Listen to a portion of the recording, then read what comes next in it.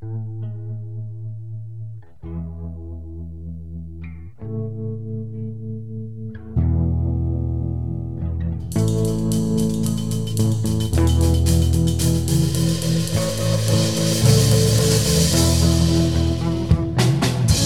there, welcome to Motorcycles and Misfits, coming at you from the Recycle Garage in cold as balls, Santa Cruz, California.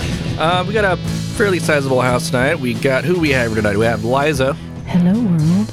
Yeah. Don't look at me when you say that. I feel uncomfortable. Wait a minute. Hello, world. Okay. Well, that's tentative. Jim, we got Jim tonight. Can you throw him over your shoulder like a continental soldier? Okay. Your balls hang low. Emma, darling. Hello, darlings. Yes, Dom. Hey, Ollie, I'm still here. Isaac. I'm Michael Caine. All right. Are you really? I am. We got Matt. Don't look her in the eyes. Shit. Tyson. It makes me pretty moist. Oh, boy. And Jeremy. Hello, hello. That's okay. That's what we got going on It's tonight. a British That's it. We're done. invasion, You guys have a good night. Hello. You can reach us at Recycle Motorcycle Garage. Oh, no, we have Zach for that. The Zach bot. For that. Oh, Zach Bot. Zach 2000. So, we've had the pleasure this week of having Dom here with us. Mm-hmm. And It's a British invasion, bro. it's been a British Pretty awesome. invasion. He's exactly. extremely well groomed. He's got very nice hair. You don't say. You know, the more you say that, the more it cheapens the value. No, of it meaning doesn't. Of I agree. Because he is very well groomed. Have you seen Josh Rasmussen? That guy's well groomed. Yes, exactly. So, in a very confusing twist, earlier this week, we recorded a podcast that will be released on Christmas. So even though tonight's the first time you're going to be hearing from Dom, he already recorded another podcast where we got to know him. So you'll get to know him. Why are you spoiling the magic? This is the confusing radio, magic. man. They don't need to know that shit. No, because we usually do a get to know with people, so I wanted to let everyone know there is a get to know next week. But for now, I just want to hear, Dom, how has your week with the Misfits been? It's been good. It's been disorganized, but I think that's my fault. But no, lots of riding. Only one day of like unbelievable rain. That was... So you came into Southern California and then you borrowed a bike and rode up here in inclement weather. No, it was good. Or as you would call it, summer in London. Yeah, it was fine. It was like -2 when I left. And, so Wait, what is Celsius. Cold. It's like 27. Ice. Yeah, yeah. high 20s. Yeah. Exactly. But yeah, you've been tooling around on a KLR 650. Mm-hmm. It's been good. It's been doing its best to like shake all of its bolts off. But yeah, that's what KLRs do, darling. Yeah. No, I worked around today with like, what do you guys call it? The Araldite, the JB Weld. And just JB welded all of the bolts back in, basically. I hope you're not JB welding bolts. No, but Loctite. the windscreen nuts. Oh, yeah. I had to JB weld those on because I made those up. Oh, yeah, exactly. Yeah. So you've done a couple rides while you were here. And Quite a few. You and Quiet Matt, yesterday you went for a ride Yeah. up in the hills. Yeah, we headed towards Alice's, right? Yeah, that was the plan. Yeah. But first you stopped here because I came out into the side room and I found a pair of pants in there. When isn't there a pair of pants in there? Or a half-naked guy? How was your ride? Cold. And sketchy. You tell it, Matt. You were in front. What roads did you take? Okay, well, we started at Empire Grade, Felton Empire 9, and then we were going up to Big Basin, on the 230, whatever it is. Yeah. 236. No shit. Well, right after the rains. And- Those are brave men. So this was Saturday. It stopped raining on Friday. So I figured, it'd probably be dry. There'd be some wet patches here and there. So I think for people that don't know, these are mountain roads up in the Santa Cruz Mountains, and we just had an ass load of rain roll through. The problem They're with about as wide as the average Goldwing. And stuff, and stuff ends up in the roadway after Or rain. just the size of an average yeah. English road. it's not only that. Like Felton Empire is a twisty road going downhill, but it's surrounded by huge trees that just constantly cast the road in shadow. Mm-hmm. So even though It doesn't dry. Yeah, it just does not dry. And not only that, there was a lot of roads or a lot of corners where like right at the apex, consistently right at the apex, there'd just be like huge rocks. Yeah. And go ahead. I was in like chunks of bark, but like bark chunks out here are like rocks. they're fucking huge. Redwood, yeah, redwood, Redwood yeah. bark. Those are is the baby trees that didn't make not it. to be fucked with. And not only that, we'd be riding and it'd be like a little damp, patches of dry, whatever, and then we'd come around a corner and there'd just be streams. Just Right, like yeah. loads of water just draining off, and it would just be like inch deep of water. But you're And it's like- stoked because there'd be little pebbles and gravel Yeah. in it too. You're like, Yeah. oh, great. So we were sort of weathering through that, but it was What was your initial plan? Alice's. Was to make it to Alice's. Yeah. Yeah, we How, got how far did you get? like 20 miles, maybe. Yeah. I don't know. how Wait, you far made it to Boulder Creek? Yeah. Yeah, Yeah. Yeah, a little. Breakfast. Yeah. There's like breakfast. Let's stop. pretty much. Cool ride Yeah. though, nonetheless. It was Gas station peanuts. No, we found the, a good um, cafe actually. the okay. The And wet Matt, wasn't. I can see why you may be a little hesitant because earlier this week we talked about on the podcast that's coming next week about your new bike. Yeah. And we'll save it so everyone can hear about what happened to your new bike. But let's just say you're a little bit hesitant to take many risks right now. So you did get to hit the hills and you got to see what our hills are like here Fucking awesome. and good riding we Yeah. have. Also, you did another type of riding yesterday. So Jim and I, we went dirt biking. You mean swamping? We went slogging. Yeah. Slogging. And we had been up and down the hill having a good time. And I'll tell, you know, Charlie knew about this too. I said, yeah, we went through this big puddle though. He went, oh, over by the lake? Yeah. I was like, What how did lake? you know? He discovered it too. So Yeah, Adrian knew about it. up at the top of the mountain on this trail, there's it's a small lake, like a fishing pond kind of size, and there was a little trail going around the little volunteer trail around the outside of it. So I'll just Oh, go I know there. what you're talking about.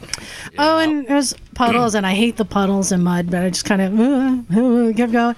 Then I get to the last one, and it was wide enough it covered the entire road, and the path, which is like 6 feet wide. Yeah, not but, that you know, wide. It was chill. Covering the whole thing, I stopped and I kind of sized it up, and I was like, "Oh, okay. Should I go to the left? Should I go to the right? Should I go to the center?"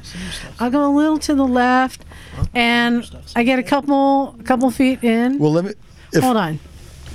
You can't whisper, guys. Hey, am I on mute still? No. Okay. Sit down, take a nap. So I get in a couple feet, and then suddenly my front wheel just dives down about 2 feet. Shit. Surprise, motherfucker. It's totally like, and then you're like this, oh shit, don't stall. So I was like, gun, go. Okay, was there a point where you're going like, I think I'm gonna keep going, or did it just stop at 2 feet? You're like, okay, good. No, well, was just, just my front wheel just dove down, and I Yeah. just immediately I was like, oh shit, don't stop, just go. Yeah. And so I got out of there, and Jim stopped because he's like, holy shit. I was like, oh, fuck. Well, I'm watching because we Disappeared both. into the I ground. mean, mud in a straight line I'm good with, but mud turns and all that kind of shit not so much. But we're having a good time, and we're going through these puddles like 3 inches, maybe a foot at one point. We went through one, and Liza's going through this last one. It looked like every other one. There could have been a fucking water buffalo in there. We wouldn't have seen it. Yeah. And Liza's just doo-doo-doo, and it went immediately from about 6 inches to literally like 2.5 feet straight down. The bike just went all the way down to the seat. I was like, shit. But what I realized is if you're going to be successful at dirt biking, you have to have that reactive response of hitting the throttle. Yeah. Anytime you're dirt biking, I've noticed you get in trouble, hit the throttle, it all works out. So I think Eliza had that natural response of fuck throttle and just rototilled her way out of it. It was pretty awesome though. That's funny. So Jim stopped, and he's sizing it up. He decides You're all, you pansy, just get. he just decides go. he's going to get off his bike and check it out. And he Yeah. starts to kind of walk in there, and it's like, Well, my 3, shit stalled and 4 wouldn't start inches, again, 3, so 4 I had some inches. time to kill. And then the next step, his boot went down, like it went up to his knee.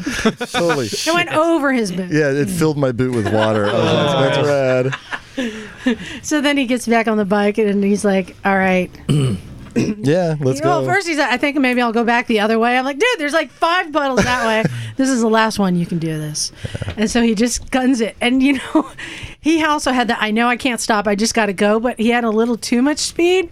So that wave of water Yeah. came up to about belly button height. Yeah. Basically, the entire bike was behind a wave of water. That's pretty awesome. Yeah, but that's the thing. If you're going to air dirt biking, as hard as it is to commit, you got to err on the side of speed, err on the side of throttle. But I don't know. We had a good time. It was a lot of good riding. But once you got up out of the shade and out of the low stuff, it was real like a nice thick sandy loam. Yeah. But a lot of crazy ruts and a lot of shit like that. I did some GoPro video. If we got a chance, we'll post that online. There was a rut so big. Earlier that day, a guy fell down in it, got his hand caught in a rock, and had to cut his arm off to get out. Literally. Wow. Blood was still on the trail. They already made a movie about it. Well, you know, Hollywood, they just jump on that stuff.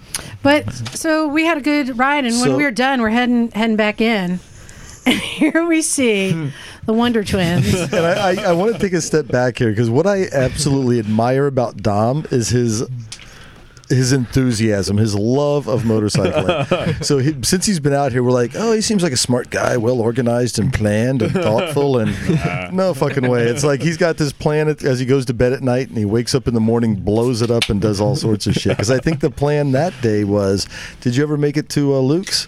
No. And ride the Death Bike? Oh, that's on the box. But Yeah. they were going to ride up to Alice's in the mornings for lunch and then turn around and meet us in Hollister to go dirt biking later in the day, which is more than you can do in one day. Yeah. But lo and behold, as Liza and I were wrapping up our riding, what do we see? Here comes Luke and Quiet Matt, 2 up on the KLR, riding up the road in Hollister.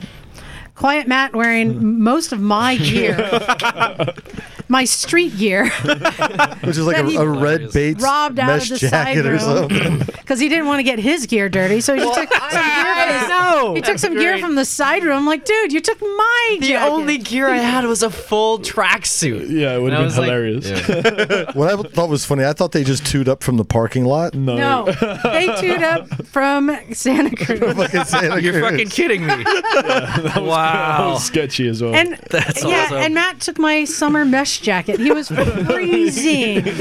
This was not very well planned out. He had wet gloves. But Dom had a smile on his face the entire time. yeah, I was So warm. when they got there, I was like, "Here, take my bike. Go off to a ride." And Dom took that KLR 650 and started hitting the hills with these guys riding that. So And what was, I took your yellow like actual dirt bike. Yeah, the I was DRZ. following him and he was DR400. Dom was going for it. He was actually like doing pretty good, going pretty quick. We get to this patch with the mud, and I see him go through it. The back end steps way out, and he like sticks his legs out. He's like, he's about to eat shit. And I'm like, look at that guy. And then I go through it and immediately do the exact same thing. I'm like, whoa! Stick the leg out. No, it was it's- fun though. It was a good time. was that your first Osho? Like, what did you think when you first pulled off onto that trail, Harmony like, Gate? this It was looks like Nutshot Junction, we call it. But Yeah. when you first pulled off, were you like, oh, this is chill? Like, because you had just I put missed on the- new I missed- tires, I right? missed just put on fresh like 80/20 road to kind of dirt. Which what kind of what tires were they? Kender on the back and then something else on the front. Okay, but they were set up for street. Yeah. So at first we were like, oh, cool, I can do this. Yeah, well, on the bit that's the kind of speed limited road, I was like, this is a trail, and then we missed the turn because Yeah, that was a the road. turn looks like a bank. It's like a 4-foot bank you ride over to get onto the Harmony, whatever it was. Yeah, But Nutshot Junction. it was fun. We only had like 2 laps, so I was like, you got to make the most of it. Right. It was fun, and I didn't dump it, which was amazing. I was impressed. I was even more impressed because once we got back, they did have the vintage track open. Which And it's Liza's favorite track on it's my favorite track to send people on because it's the highest odds of them stacking but not getting hurt. Because it gets like the deep, Slow. sloggy mud on that track. It was so thick. I sent them off on there, and gleefully I sent them off, hoping we'd have a good story. And they came back, no dirt on them. I'm like, oh, go do it again. Yeah. There was mud in my boots though. That was because they're my street boots. No, the fact you rallied that KLR through the vintage track and as thick as it was, and it was everything from little hard pack to that sandy loam to thick mud and the whole thing. So You's a bad motherfucker, So, dude. you know, there was a 2-stroke like 12-year-old came around the inside, It was, like, schooling me. let me ask you this: what do you think of the KLR? Because the I KLR is a bike fucking that love they it. say can do everything, but It it's not can. great at anything. That's true. You did long distance. You did highway, freeway touring. Yeah. You did tight carving mountain hills. Yeah. And you did an actual dirt park. So you're pretty happy with that bike? seriously considering getting one of those if I could find it cheap in the UK. The only problem is that it's the tires. You're just constantly going to be compromising with the fucking tires. So if you could have 2 wheel sets and just swap them out, if you had that luxury, that would be the way to go. Yeah. Oh, yeah, that's a great idea. Yeah. But even that's kind of a pain in the ass. That's a fucking pain in the ass, Right, too. even I'm lucky. I've got a lift, I've got a workshop, so I could do that. But if I could, I've always been a champion of the KLR, but it's one of the typical long-running Kawasaki's, and to a certain extent, it's like your concourse, Liza. They didn't change much. It rides like a 30-year-old bike. Yeah. Because it is a 30-year-old bike. Yeah, I was looking at the shop manual. It hasn't changed. It hasn't changed. Yeah. No, it's just detail changes for the entire model run. So what'll happen is it'll carry on maybe for another year or so, and then Kawasaki will do just a complete revamp of it. Yeah. Maybe they won't, as long as it makes the money. They still sell all the ones they can build. People are still fucking with the doohickey thing, right? Yeah. It's like there's like a known design flaw that they don't care about. No. They have diesel ones, right? Oh, think diesel so, yeah. KLRs. Military grade, like multi-fuel. Those, Phil at I would Cleveland Moto has love- 2. Really? oh my god, I would love one of those. When the zombie apocalypse happens, I'm Yeah. going to Cleveland. And I'm going to kill all of his friends, so I'll be the only friend left. Yeah, nice try. How do you get your hands on this? Because like, Military auction. okay. Yeah. But I'm pretty sure that it is the cheapest way to get into a big bike still. Mm-hmm. If you ignore the Chinese, the odd Well, stuff. You're counting 650 as a big bike? Well, yeah, I mean it's a bike you can do serious distance on. Yeah. Yesterday, I have little pingers, that come up when a new Craigslist bike comes up. Sure. 2008 KLR, it's 800 miles, I think, in Santa Cruz. I think $2,500. Wow. What? Yeah. Really? He just didn't want it, and he I just get guess rid of not. it. Yeah. Oh, jeez. 800 miles. Well, that was That's the thing crazy. with this. This one only had 8,000 when I started with it, and Oh. I think it's been through two different guys have owned it in Santa Cruz. The second one I borrowed it off, and I think you probably get a lot of guys who buy it. They're like, yeah, adventure bike. I'm gonna go and do all this stuff, and then it just sat in the garage. Right. Right. Yeah, because That's English for garage, darling. garage. Yeah. Your car hold? Garage. Garage. Car hole? What? Car hold. What? Car hold? Well, Oh, no, hold. no, I was going to use the car hole. It could be a car hold. It's dumb. Americans say garage. Garage. American, yeah, but we say garage. Garage. Yeah. Yeah, exactly. Damn We straight. say it properly, darling. Yeah. So, guess what time it is? What time is it, Liza? What time is it? Let me tell you. Oh! Hey! It's time to play a round of What's It Worth? What? New Bike Edition! Porno edition. That's good. I thought it was like Harry Porn edition. Hey, let's get some contestants down here, why don't we? Tonight we're going to have, let's see, Knock, come on down! Hey! Our next contestant tonight is going to be Emma, come on down! It's just fabulous to be here, darling. This is ridiculous. Hey, let me tell you how this game works. This Our is host absolutely tonight is going to be ridiculous. Jim. Naked Jim is going to you. Jim is going to be telling you some new bikes. You have to guess what it's worth. All right, I think we're Yeah. ready to start this game. Now, Jim, you're going to name a bike. We're going to take turns. We're going to go from Knock to Emma. We would like to welcome our international consultants this evening, our exotics from lands afar. And, and the way this is going to work. So the first person, let's say the first game is going to be Knock Knock. He's going to list a bike. You are going to have to guess as close as you can what the base retail value is on that bike. The MSRP. Then Emma, you would then say high or low. Those of us that like to gamble call it an over-under bet. I'm going to get my ass kicked by Emma's Army. Cha-ching! Give me those royal checks. no. Give me those royalty checks. So if the person guessing high or low guesses accurately, they get 1 point. If they do not guess accurately, the other contestant gets the point, and we'll see who wins at the end. This So will be again, interesting. tonight, our host is going to be Naked Jim. Take it away. So we will step off this evening with a nice simple one I think everyone's aware of. This is a beautifully smooth running 3-cylinder bike from Yamaha, the FZ09. Okay. So Knock, I will ask you to throw out a number. What do you think it's worth? The most. This is a 2017 model. Everything's 2017 edition. Okay. It's either that or porn, so I'm thinking 8,500. 85. Yeah. I'm getting a lot of no's here. So Peanut Gallery is welcome to chime in, either with or without correct information. It's radio. We I'm can't thinking see you, wait, Isaac. let me think. 9. No, just make nine. my I'm shirt thinking 9. on. Well, what are you thinking, Isaac? What I'm do gonna you go with think? 9. Say 9. So, Emma, you have to guess high low. Peanut Gallery, feel free to shout out what you think the answer is. 95. 11 through 50. No, 11, just higher low. 350, I Higher heard. low. Which way should I think she Knock guess? is Higher low. low. Low. I'm going low. Yeah. Knock, what was your final number? That was 9,000. Low. Low. Shit. All right. What's the answer, Jim? Wait, what's your final answer? Is it 8,500 or 9,000? $9,000. 9,000. Are you higher or lower? Low.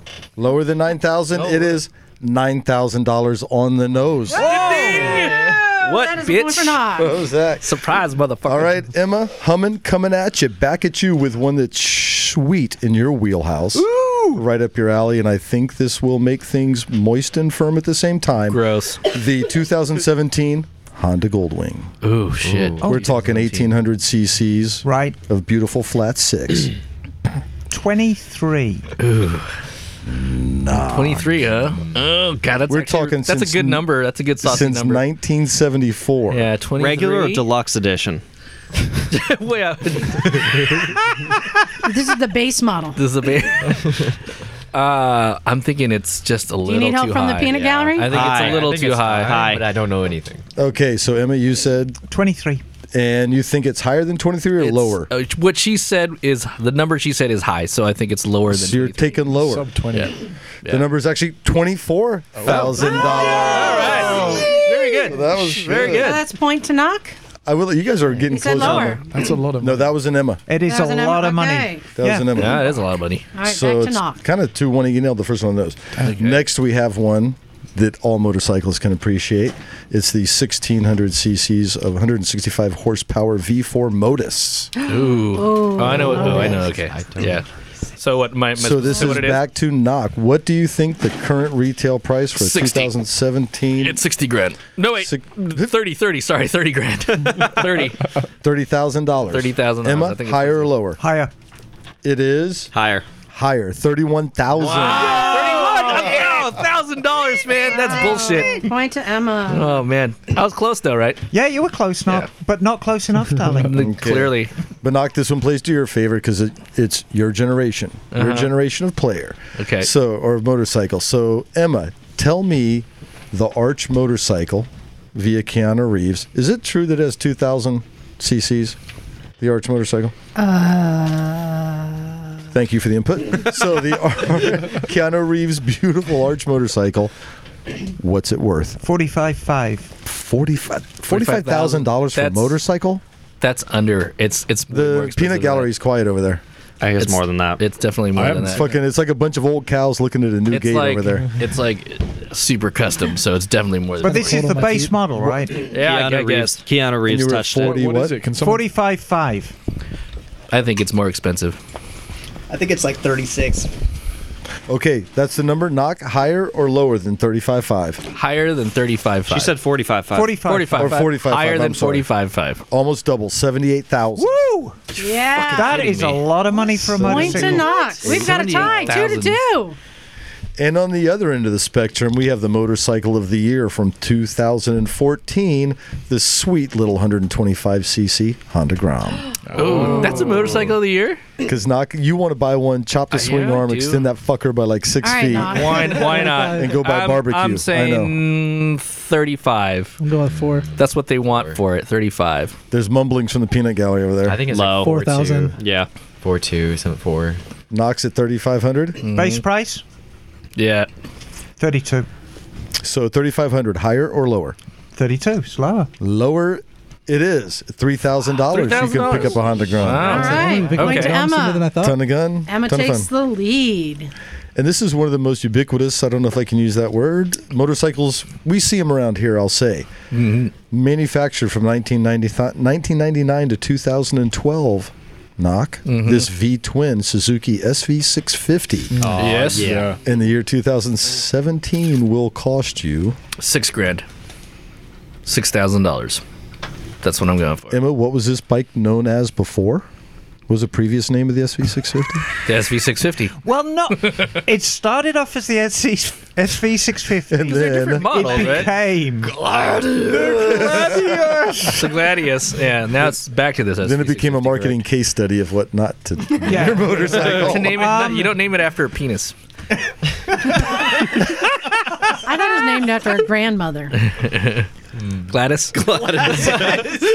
I'm still trying to make the penis connection. No, Gladiator. The Honda I could mod. see. I think it's going to come in at about 65. So up. 65. Yeah, I probably should have said 65. I think it's like. All right, so Knock, what's your number? I'm going to just stick to 6,000. $6,000. You're higher or lower than Yeah, 6 grand? higher. $7,000 for $7,000. that All right, beautiful, point to easily Emma. modified Oh, she machine. takes the lead. Yeah, Willie's a little off All here. right. All right, and yep. Now, Emma, your turn to guess. Yeah. Okay. So I'm going to let Liza chime in on this one. This is the 2017 Super Duke 1200. No. This is Emma's game. Oh, this. Oh, we're done with it? No. It's Emma's Oh. turn. The Super Duke. Super Duke 18. 18. Yep. 18. think ooh, The I big don't know. Super Duke. Yeah, it's their flagship Street Yeah, Naked. 18. I think it's a little... Hold on, time out. Mm-hmm. We never got the price on this one. Right? There's no, No, price. there's no price. Yeah, so skip. Go to the next one, Jim. It was all. Jesus. for the record, I'm going to say you're a little low on that price. I don't know. I think. So wait, well, to be determined. What was your number on the Super Duke? 18. 18. What are you I'm saying? thinking 19. 19. Yeah. Hey, okay. To be determined. No point. All right, BMW GS 1200. BMW. Jeez. GS 1200. Mm-hmm. Oh, gosh. 17. I say that's a little under. I'm Peanut going Cow, for you about any guesses over there? 18 and a half. 21. I'm thinking 18. With Panniers. 17's the number. Higher or lower? Higher or than lower? 17. That's higher than 17. And you are correct, Knock. Knock gets the win on the Beamer Oh. GS 1200. What do they want for that fucking thing? 18.7. Okay. Oh, wow. Yeah, that's not bad. Yeah, 18.7. With Panniers is 25.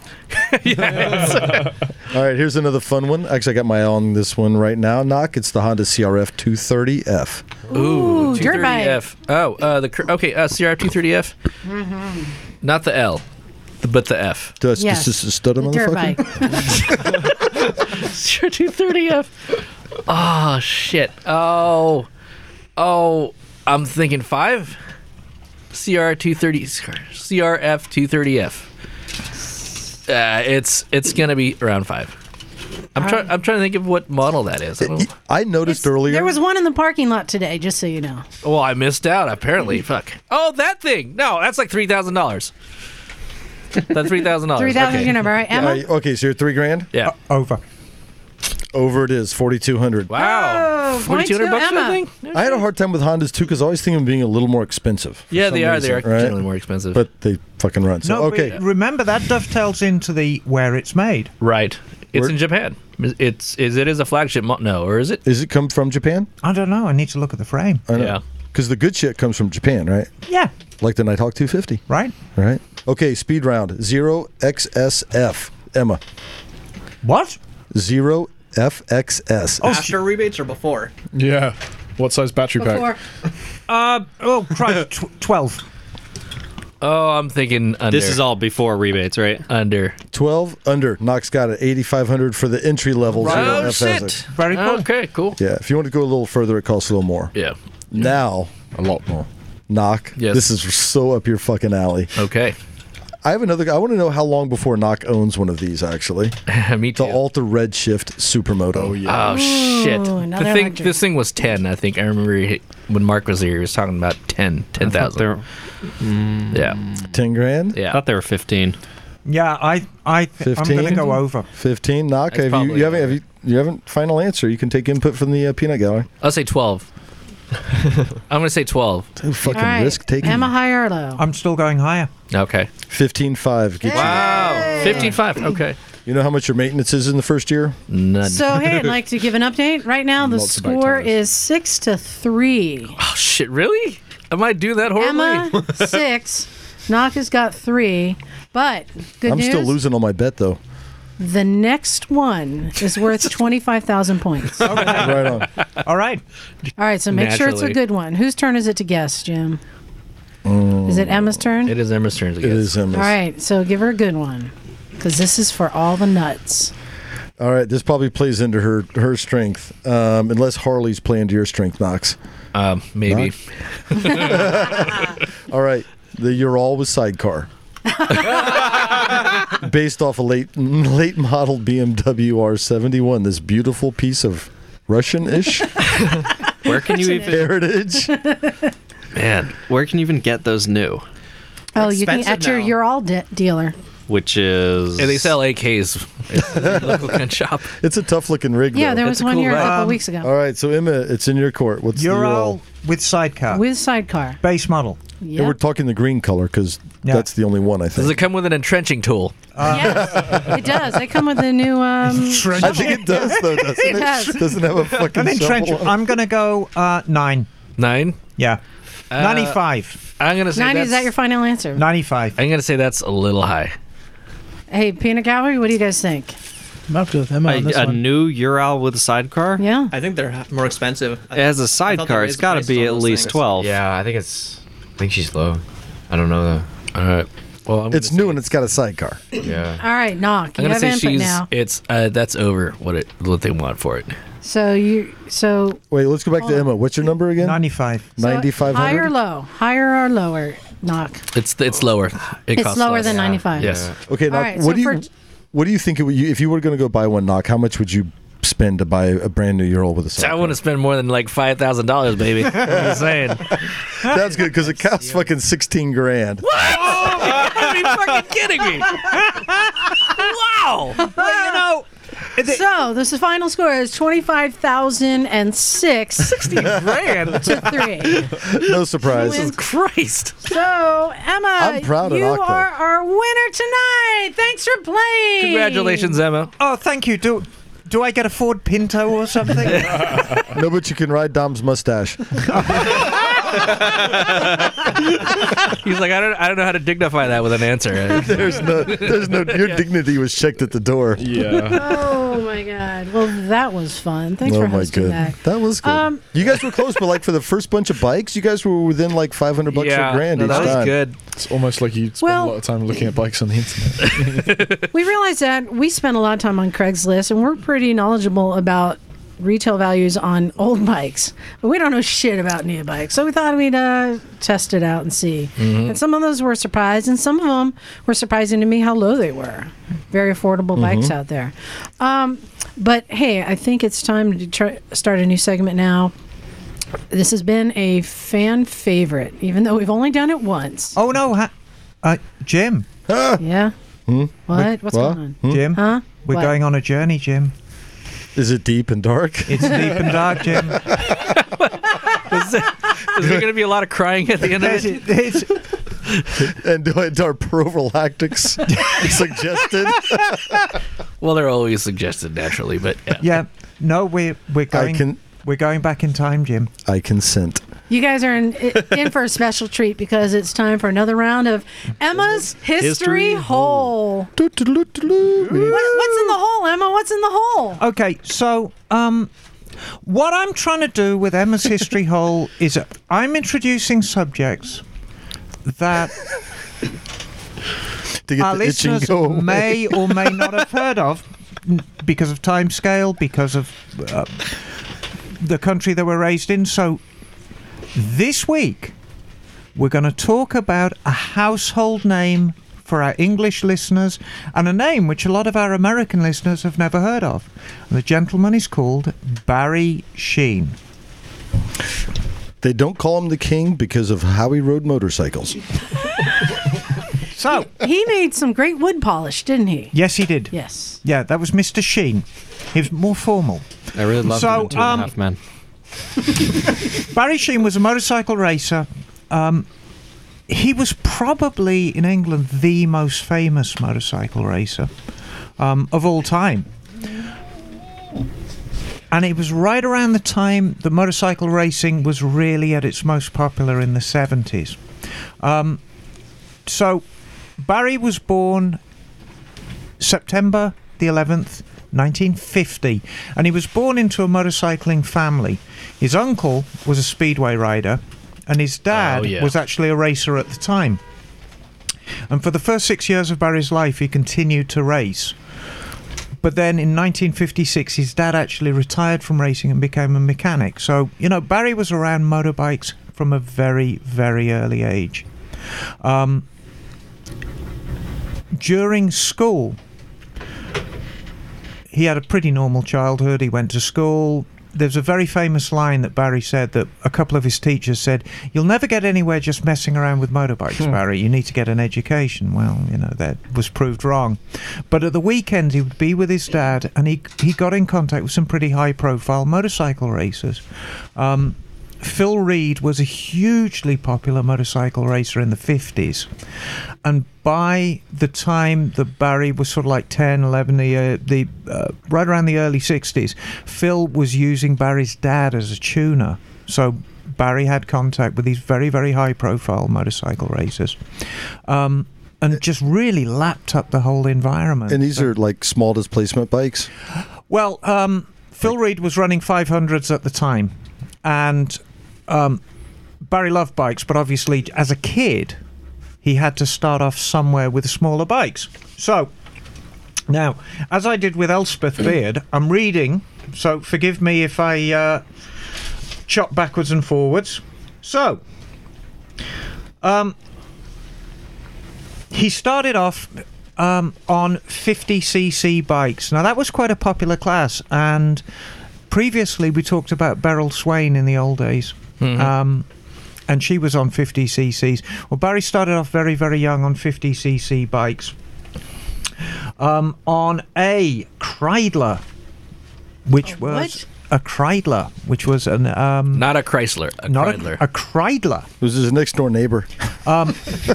And actually, a Kreidler was an Austrian bike, but the Dutch company Van Veen got a hold of them and tuned them. And Van Veen The maybe rotary. There you go. Yes. Yeah, Van Veen came up with a rotary. A rotary motor for Exactly. I have a model of one over there. But so let me see. So Suzuki didn't make the first rotary motorcycle. Oh God, no! Suzuki. I did not know that. Okay. No, Suzuki was very, very late in the game. Right. Rotary motorcycles had really been around since immediately after the war. Interesting. And Suzuki refined an already thought-out design. Yes. Okay. So. Okay. So I'm going to get myself very comfortable here. So I'm going to read directly from what I've got printed out. His first outing on a race bike was at Brands Hatch practice day in 1968. So he'd have been 17 years old. Absolutely terrifying. It didn't go well. However, he learnt very quickly. Next week he went out again on Bultacos, and these were Bultaco street bikes. Everybody in America associates Bultaco with dirt bikes. That's what I was thinking. Dirt bikes. Yeah, but they made some fine street bikes. Same power plant, or right? Same power plant. It's a two-stroke single, very, very highly tuned, very peaky. Right. It had slightly different port timing for the street. They put the power band up higher, little less power down the bottom, but obviously it was a completely different chassis. And his dad was watching him doing this, and he realised that, you know, Barry had some real talent. So during the late 60s, practiced. He was getting very good, very good in the Clubman's events. And then, in 1971, he went to the Grand Prix. And he said, "I'm going to kick Kenny Roberts' ass." Well, he wasn't quite there yet. In 1971, Kenny Roberts, I think he was still probably pooping in his diapers. I mean, it's... so he started off in the Grand Prix circuit in the 125cc class. Now, back in the early 70s, a Spaniard called Angel Nieto was absolutely the guy to beat in the 125 classes. And basically, Barry spanked him. He chased him all the way down, so it was 1-2 Angel Nieto all the way through 71. Barry got the title. And then after that, he was racing on a V-twin Derby an Italian bike, which did not go well. Very, very unreliable machine. In fact, the joke was it was a works derby, but Barry actually coined it a non-works derby because it broke down more than it actually ran. And then we come to the early 70s. So Barry closed out 1971. He'd got 4 Grand Prix victories in the 125 class. And he'd begun a long association with Suzuki. 72, his triumphs were the Motorcycle News Superbike and the Shell Sport in the 500 classes, both on Suzukis. He repeated that again in 1973. And the reason I'm jumping kind of ahead to 1974 is significant for a couple of reasons. Suzuki had just brought out a brand new bike, and it was called the RG500. Now, up to that point, Suzuki had been racing the TR series. TR500 was a twin. TR750 was a 3-cylinder bike, and they were rehashed versions of street machines.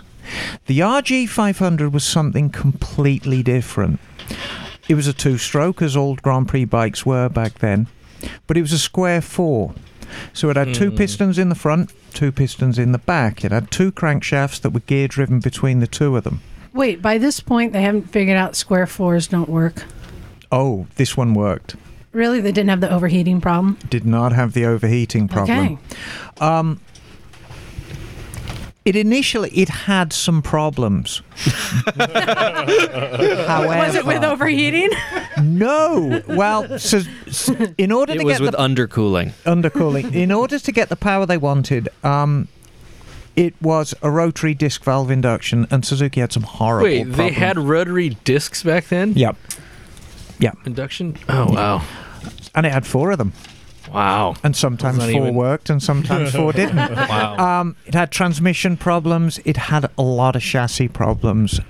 But Suzuki were absolutely determined to get the world title.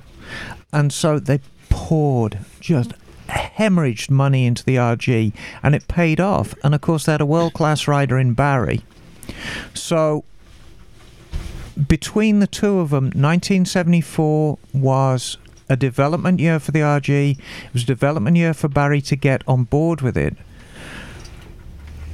Easter 1974 was the only time that Barry lost, and it was to a very young guy called Kenny Roberts. King Kenny. It's always those young people. It was the youngsters. Those youngsters. From America. It was short-lived, but that was the first time in many years that Barry had been beaten. But what was Kenny riding? Yamaha. Kenny's association has been, just as Barry Sheen's association has always been with Suzuki's,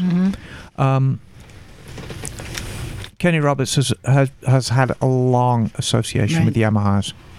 And back then, in the 70s, they were the only 2 that were really competitive. Honda were completely out of the game. Kawasaki had a great engine, but they just could not make their bikes handle. Kawasaki's were evil handling bikes. I vividly remember I was at a racetrack in 77, and I saw an American Steve Baker trying to fight a Kawasaki around the track, and it was frightening just watching it. So really, I mean, the only 2 majorly competitive bikes were Suzuki and Yamaha. So you had Roberts and Sheen. So we're going to come to 75. March 1975. And Barry is on an RG500, which is now competitive. And he's at Daytona, and he's practicing.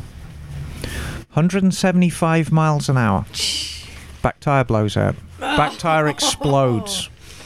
And the thing that gets me when you're talking about these kind of speeds, what kind of brakes did they have then? Is this a single disc? Did they have disc? Yeah, it had discs. Is this like yeah? Yeah, but if you have a tire explode at 175 miles an hour, you can't. You're not recovering from it. Yeah, that sucks. That's like you're fucked. That's pretty much it. The accident, it was significant for quite a few reasons. The first was up to that point, nobody had crashed a motorcycle as quickly as that. I mean, 175 miles an hour. I mean, this was new ground for bikes. But to crash one at that Holy shit. and survive the accident. Yeah. And of course, television by now was getting very, very popular. And Barry had proved himself. He was quite charismatic. He was an extremely good-looking guy. You sent me a video of this guy, and it was amazing. He was a man about town. He was a man And about I town. would like to say, very well groomed. He had Which is- fantastic hair. Half his photos online are him just smoking a cigarette. Well, before you a know- race, like I'm that cool guy. Well, There You are, know, like- there are so many legends about Barry, and one of them is he had a hole drilled into the chin bar of his helmet so he could smoke a cigarette on the starting line. Awesome. But Did you ever crush on him? oh god, yeah, Did you of course, crush hard? everyone had Right, a of crush on course. Barry. He had That's like- swagger. Yeah, he did.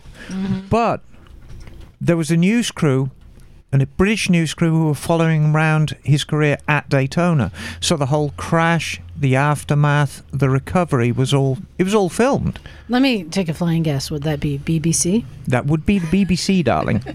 Like So- one or two, but the crash was significant, right? Because we're talking, he broke left thigh, right arm, collarbone, 2 ribs. Right?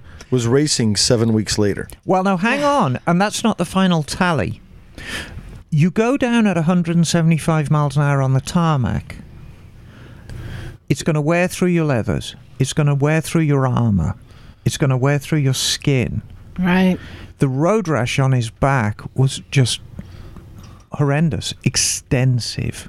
Oh, right. I saw the pictures. Yeah, it completely It just gone through. exactly. Yeah, yeah. But as Jim said, 7 weeks later, he's back on a bike. And that would really be a hallmark of Barry's career. I mean, it was a rough and tumble sport. It's funny though, all those old timey guys that achieve greatness go through amazing physical pain and suffering, Right. And shake it off like it's nothing. Right. You know, you hear like the Penton stories or Malcolm Smith, all those guys. World Oh, I class. broke my leg. Fuck it. It's not like they have the modern physical therapy now. It's world It's class cigarettes. athletes, man. That's what you got to do. Have a cigarette. Right. But what the crash did, it cemented him really as a superstar, because with the news crew, with the infamy of the crash, and just with his character. And I think if you look at photographs of Barry, his character, you can tell exactly what character he is just by looking at photographs of him. So 1976, he was back. He was popular than ever. Still with Suzuki? Still with, oh yeah, Barry's career, it was all about Suzuki. Always had the number 7. He made his career on RG 500s. The bike was getting better. He was on top form. 76 he won the Superbike Championship. 77 he won the Superbike Championship. And all the time he was refining his style. All the time the RG 500 was getting better. Kenny was coming up through the ranks, but 77 and 78, he was really nowhere. Wait a minute, let's have a look. He also, one of the great things about Barry was his public persona. Yeah. He attracted extremely beautiful women. He was a rock star. He was a rock star. He was the rock star of the motorcycle world. 76, he married Stephanie McLean, and she was a Playboy model, and she looked like a Playboy model. Let me ask you this. Was he a rock star? Was this just in England or around the world? Well, you know, all I can tell you is from a British point of view, you would be very, very, very hard-pressed to find anybody who liked motorbikes who didn't completely worship Barry Sheene. Everyone loved Barry Sheene. But I find it's very, very interesting that over on this side of the Atlantic, he's not quite as well known. So I don't know. I mean, I'd need a time machine to go back to the 70s and find out if Americans were talking about him. Well, did they have, like we know about the, Kenny Roberts and Eddie Lawson, there were like bikes that were synonymous with those names, or color schemes, or, stuff like that. I don't remember seeing any Barry Sheene replica Suzukis. Right. And it's It's about the marketing, I Well, guess. he did ride a Square 4, right? yeah, true that. Well, I think too, part of it, right, is that wasn't as mainstream as motorcycling as it is now. But just GP racing back then. Yeah, you know, and that now it's just it's a different. That marketing could scheme. well be it. I don't know how popular GP racing was in America in the 70s. Right. Motocross was getting popular. Right. You know, you can, but yeah, MotoGP, I don't know. Yeah, but like it's I think too in the 70s in America we were still fighting the trashy biker asshole type guy, right? Right. So I don't know. Maybe that's true. Yeah, you know, maybe it was just of the time. Yeah. So, what do we get up to? 76 and 77. Oh dear. 1978. Guess who won the title? I'll give you a clue. He rode a Yamaha.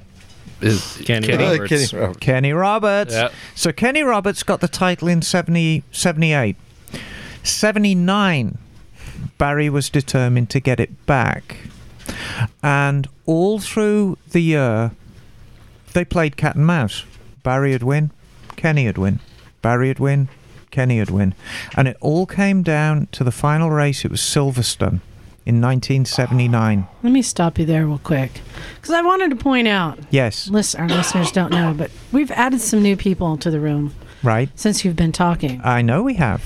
And we have over in the corner, we've got Dion and Bill Campbell. And Dion's been on our show before. He is a racer.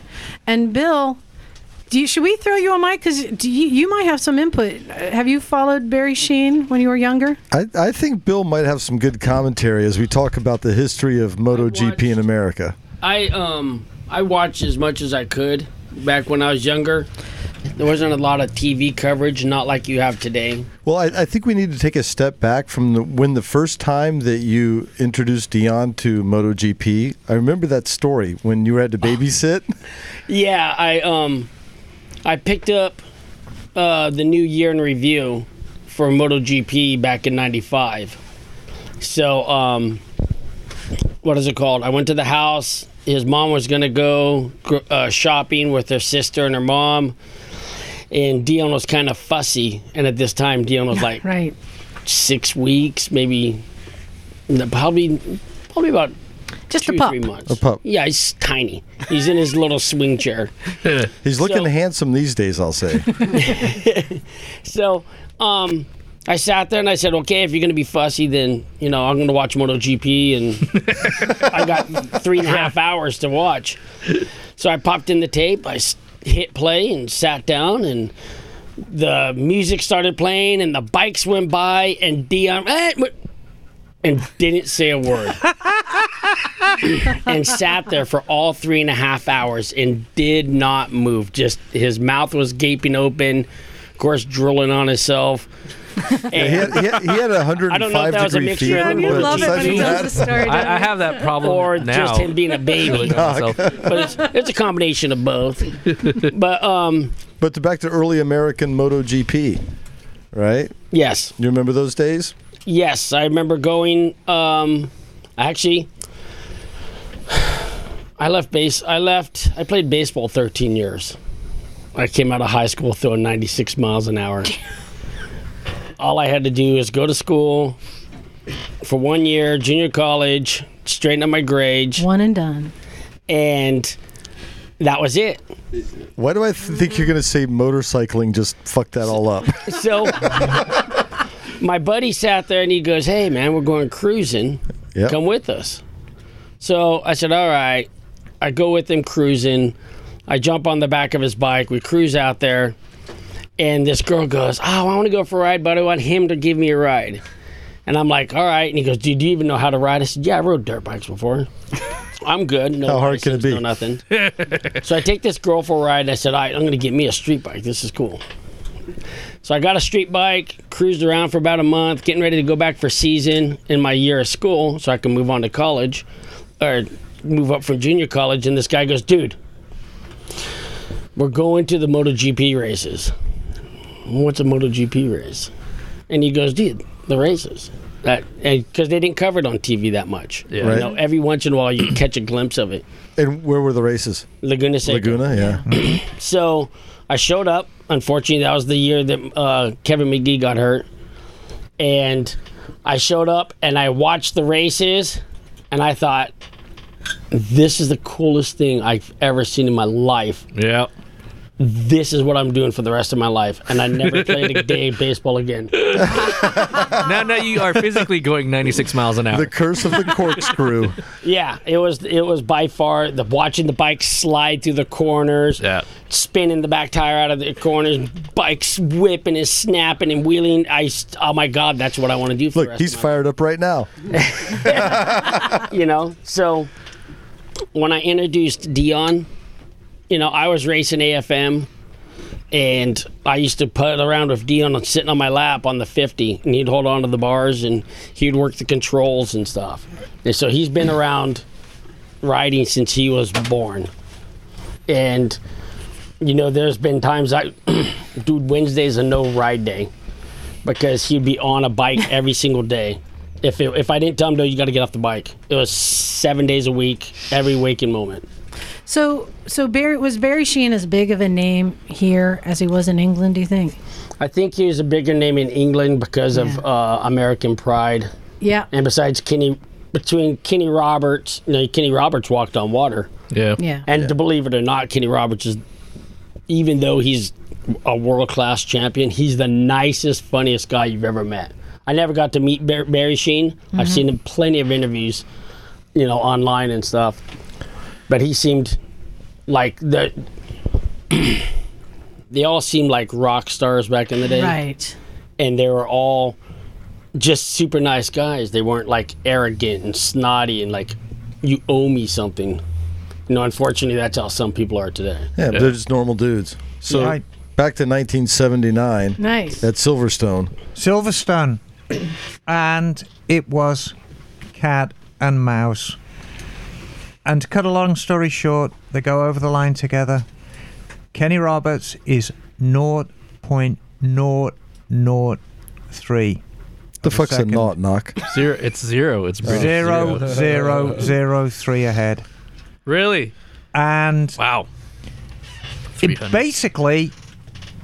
It was, in my opinion, probably one of the best motorcycle dices of all time. I think I saw that race in a clip, and they were just like, it was like as if there was no one else in this race, just the two of them. Well, there was. I mean, it got to the stage they were so much faster than everybody else, and they were so close in skill. Yeah. But very different style. But they were so close. It is an epic battle. So what do you think the difference between the motorcycles were?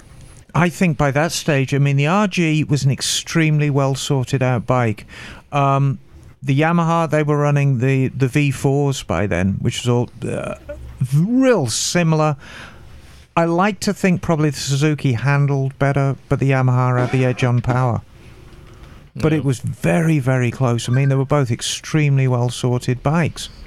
So you would say between Kenny and Barry, you said this earlier, let's see if you back it up. You say that Barry was a better rider because he had a lesser bike to do it on. I think so. Right? That's a fair assessment. And that's no way to diminish Kenny, because Kenny is just an absolutely phenomenal rider. They had a great rivalry. But you always tend to go with the people who've come up with lesser equipment. And the 70s, the development of motorcycles during the 70s, from the early 70s to the late 70s, it was amazing the difference that was made. And the bikes that Kenny was racing were fundamentally better than the bikes that Barry were racing in the early days. So Barry had the underdog factor that you liked. Yeah. Yeah. And he's British, darling. Oh, of course. Of course. And there it is. Geographic. You can tell Emma's a bit smitten. Of course. But we're going to come to 82. Yep. And hold on. Dom, when were you born? 89. 89. Yeah. So growing up Is Barry still a household name in England? Yeah, in the way that you'd recognize him, even if you didn't necessarily know a hell of a lot about him. Barry Manilow. This is the influence he had on motorcycling, even now. Yeah. And bear in mind, Barry, and we're going to come to the fact that Barry hadn't won a motorcycle race for 2016 now, 34 years. He's still a household name. Yeah. An amazing legacy. It must have been the swagger. I think it. Well, it's the whole package. It was the motorcycle racer. It was the persona. It was the wife, the girlfriend. It's the mental bikes as well. Yes. Did you hear that, Dion? A wife and a girlfriend. Yeah, that's the British way. So drill a hole in your helmet so you can smoke while you ride. That's what you get. Although I've seen Dion's Facebook page, I don't think he needs help with the girls.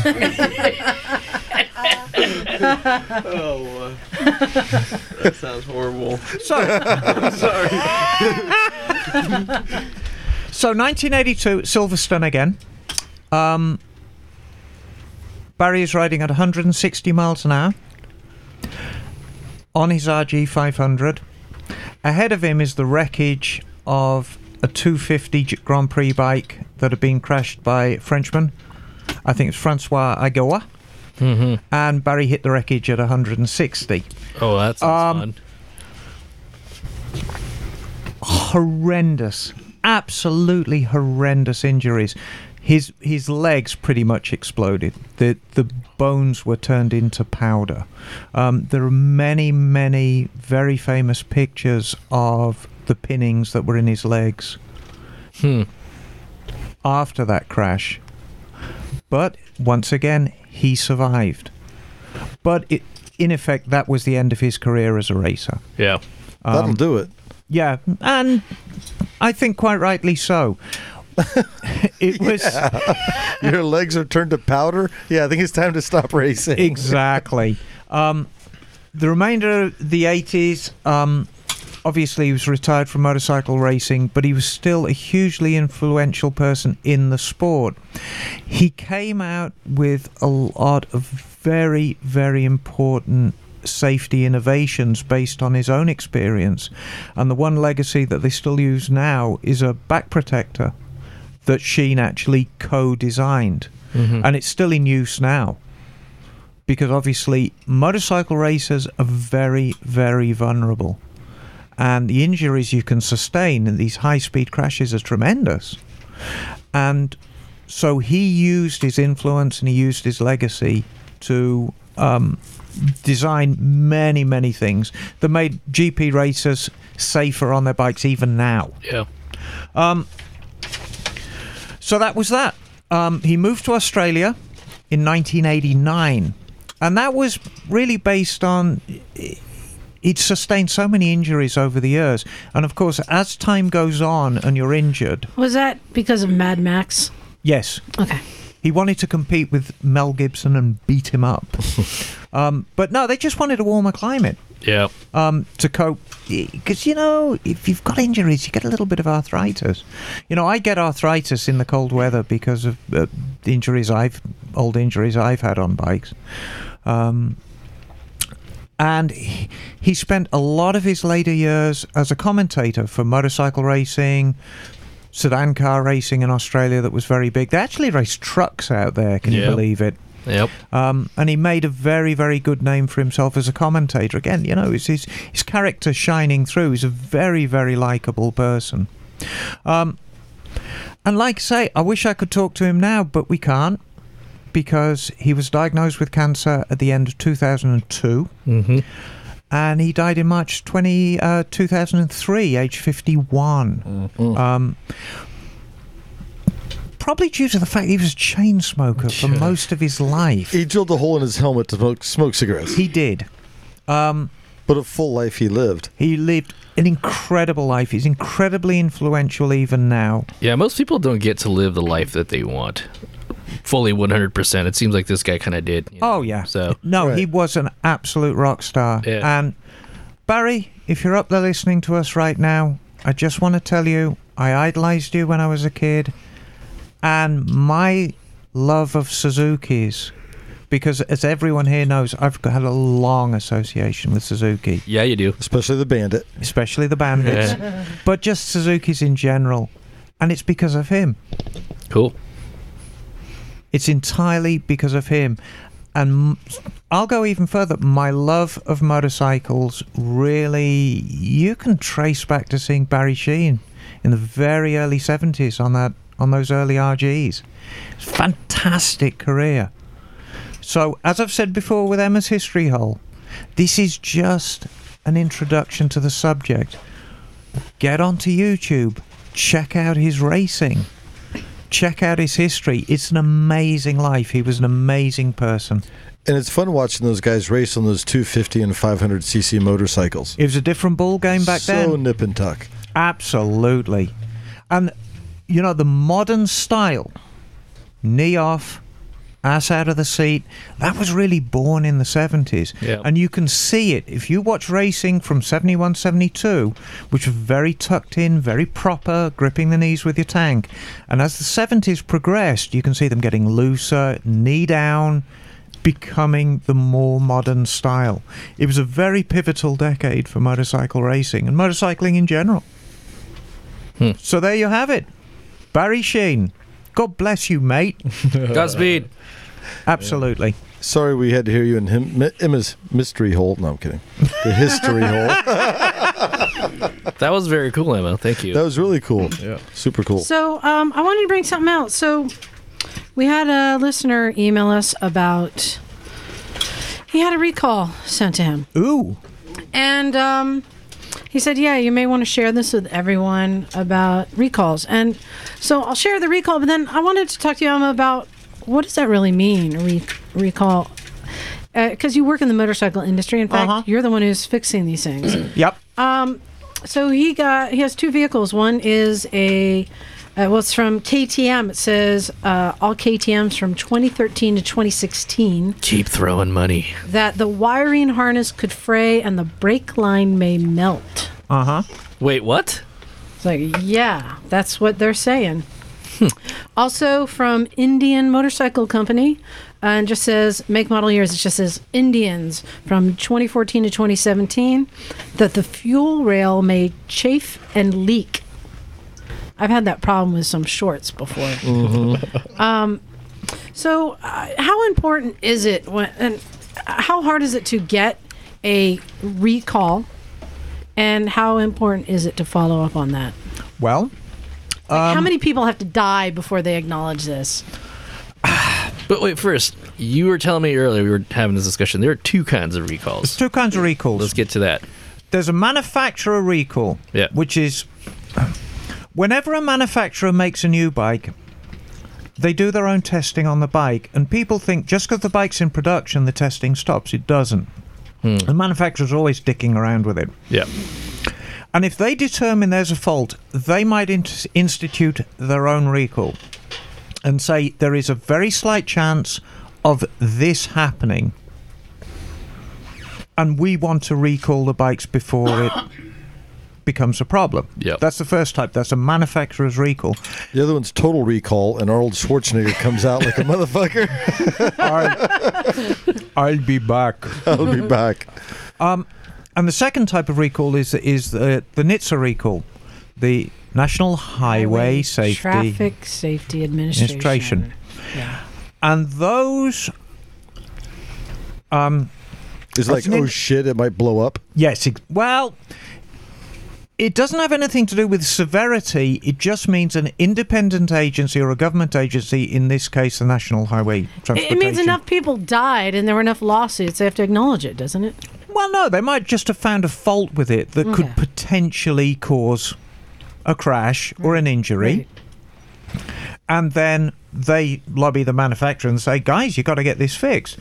But in either case, what you should do, if you get a letter in the mail saying, I have a recall on my bike, the very first thing you do is you contact the dealer you bought the bike from, or if you don't like the dealer you bought the bike from, or you've moved to another town, you contact the nearest dealer for that motorcycle to where you are.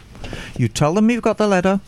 The dealer should either have a spares pack in or should tell you, yeah, we're getting the spares pack in. They will contact you when the spares come in and you take your bike in and it gets fixed. Mm-hmm. Yes, you need them done. So I wanted to ask you, what's some of the worst you've seen that required a recall? You know, defining worst, I'm gonna bite the bullet. I have seen no potentially fatal flaws in bikes. Okay. But so it's not like the Pinto. No. It's something completely different. Liza looks disappointed all of a sudden. No, I was just wondering. I mean, it means actually that the motorcycle manufacturers have been that pretty good. Yeah, exactly. Yeah. But you've seen the gamut, though, right? I mean, I've seen the gamut. I mean, I've done transmissions on R1s, which is definitely an oh shit, because I mean, an R1 is an expensive bike. Yeah. And somebody dropped the ball on case hardening the gears, and guess what? The transmissions blow up. So you had to put a new gear set in them. So how many hours of labor is that? Yamaha give you 15.9. And how many can you do hours. it in now? I take my sweet time, but I can usually knock them out in 12. Yep. Yamaha are generally very generous. The other Yamaha one is the R3. So but 12 hours per recall. So in Recycle Garage years, that would be 6.5 months? Yeah, at least. Then we would have sold it. That's like taking the fairings off. But you know, the thing is with any of these modern bikes, you have to be scrupulously clean. I mean, it's a clinical environment.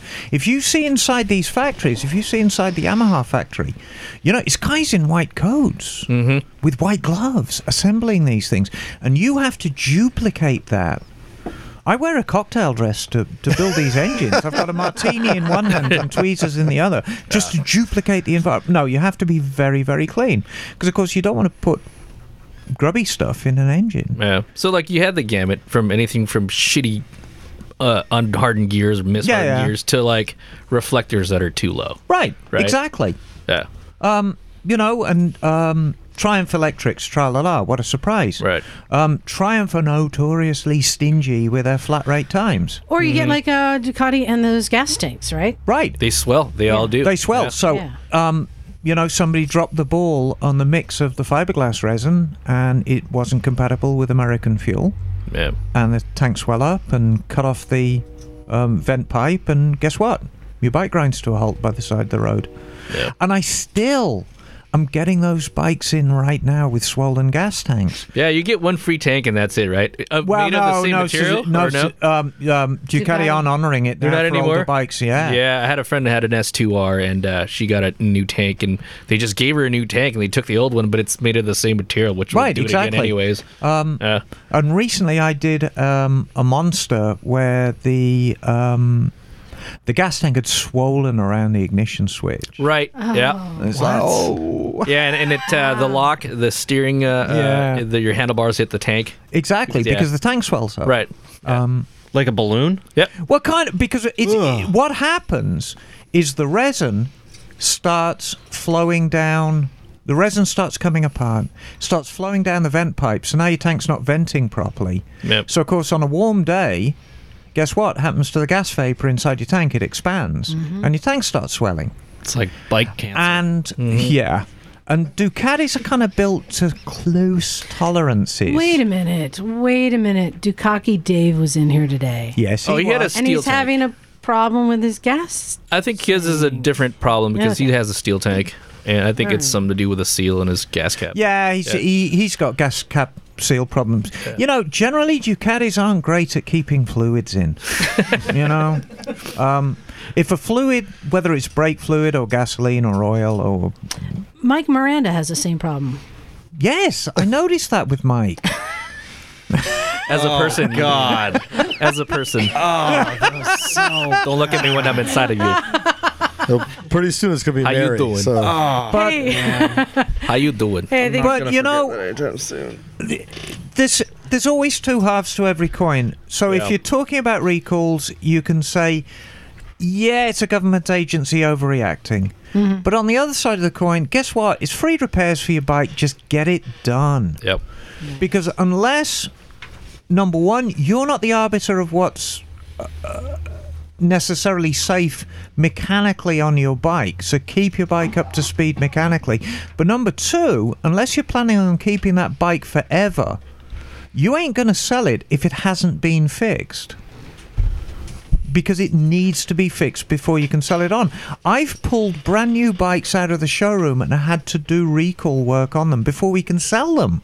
Right, like right after you PDI them, you're like, oh, Before you before. PDI. Oh, Jesus. The Kimco K-pipe. Right. Because it had the upside-down transmission, and people were having problems with that. Not because it was made in China. No. Oh, we have to recall it, make it somewhere else. No, because the neutral was at the bottom. Yeah, they have reverse shifted. Which, I mean, on some bikes, that's how they are. Yeah, But, yeah, I know what you're talking about. Hey, guess what? What? We got a box in the mail. What? What's in the box? What's in the box? mail. Nice box, Liza. Jim, why don't you read this letter while All right. Knock and I open the box. We hope you enjoy your box of dicks. No, that's not what it said. Hey, happy Shit flying balls. out. Dear M&M crew, just want to send a token of appreciation for all your hard work on the podcast. It makes my workday so much better when I listen to it. I thought it was appropriate to send some balls to the Ville to go with the Balls sausages. from the Ville. The sausages and dildos were the sausages. I thought you might want to have a dildo draw for the happy balls and just share the maker's mark. This is getting better by the second. We're like getting alcohol-related products. That's Some not. Makers That's. Just say I'm okay yes. with that. Bourbon Just say chocolates. yes. My love of bikes has been around for a while now. My dad brought home a cast-off Sears All-State motorcycle when I was 16. The guy I was dating at the time got it running for me. Not licensed for the road, so lots of laps around the horse pasture and trips up and down our gravel lane. Can I move to your house? He got rid of it without my knowledge when he decided it was taking up too much room for the carport. I still missed that bike. My second bike was my brother's 125 Suzuki, which he didn't like to share, but I didn't care. Years passed, life gets in the way, but my love was rekindled when a friend of mine gave me a ride. I vowed to get my own. You eat all that chocolate, I will punch you in the face. Oh, go ahead, Dion. Oh, there's fucking booze in this chocolate. No, I'm not. No, not Dion. Took the training course to make sure I still wanted to do it. Yep, the bike you call extremely rare, a factory-stocked, untouched 05 Harley 1200 Custom Sportster. Yeah. What? Rarest bike on the streets. All right. My riding buddy has a 1200 Beamer, so we are a regular Mutt and Jeff team, but he has a lot of skill and knowledge and is willing to share. He also let me try out his Kawasaki 250 that was a blast to ride. My dad was the family member that was into bikes as well. Would go to shows with me and started talking about getting his own bike, but he was diagnosed with cancer and passed away 5 years ago. Oh, We're sorry about condolences. that. Condolences for sure. It knocked the wind out of my sails for sure. PRRL has been sitting for a bit, which is her bike. But I did get her serviced and road ready and have big plans for her this year. It's never been too late, right? And your show is a big part in rekindling the love. So thank you so much for that. Thanks for listening, If dudes. you're ever in Kentucky, hell yeah, Kentucky. We love Kentucky. We need a place to stay. Just look me up. Hugs all around and enjoy the bourbon balls from Leslie. Leslie, thank you, darling. I like the stationery you sent this letter in too. It's very nice. Thank you. So Bourbon thoughtful. balls. We don't deserve this. Happy ball. That says happy balls. Louisville, Kentucky. And I do happy, love and her happy balls. it. So thank you very much for the Leslie, letter. we like very having generous. your balls in our mouth. Thank you so much. We were passing I around especially here. like the Ugh. nuts. Yeah. Yeah. I like the crunchy nuts and the juicy balls. I'm sorry, Leslie. No, you're not. This is Naked Jim. I'm no, not you're not. You're participating not in any of sorry this. about anything. You've never been sorry about anything your whole life. The only thing better is Pete's sweaty balls. Sweaty balls. Sweaty balls. Sweaty balls. So, Isaac, you got an email to read there? I have 2 emails because I keep getting them passed off on me. Pass the other one over. No, dude. no, just that One one. of them's for Emma, That one. the long one, No, just that one. the short one. All right. This one's from England. Oh, Got an absolutely murdered British accent for this. oh, blimey! It's like you're there, isn't it, eh? Oh, absolutely. These fucking bourbon balls are awesome. I'll give up. Thank you, Leslie. Hi, Misfits. I'm Gav from not so sunny Bolton, Northwest UK. It's 4 degrees Celsius as I write this. Nope. Like 30. Loving the podcast. I'd like to say I didn't just see you on Ride with Norman, but I did.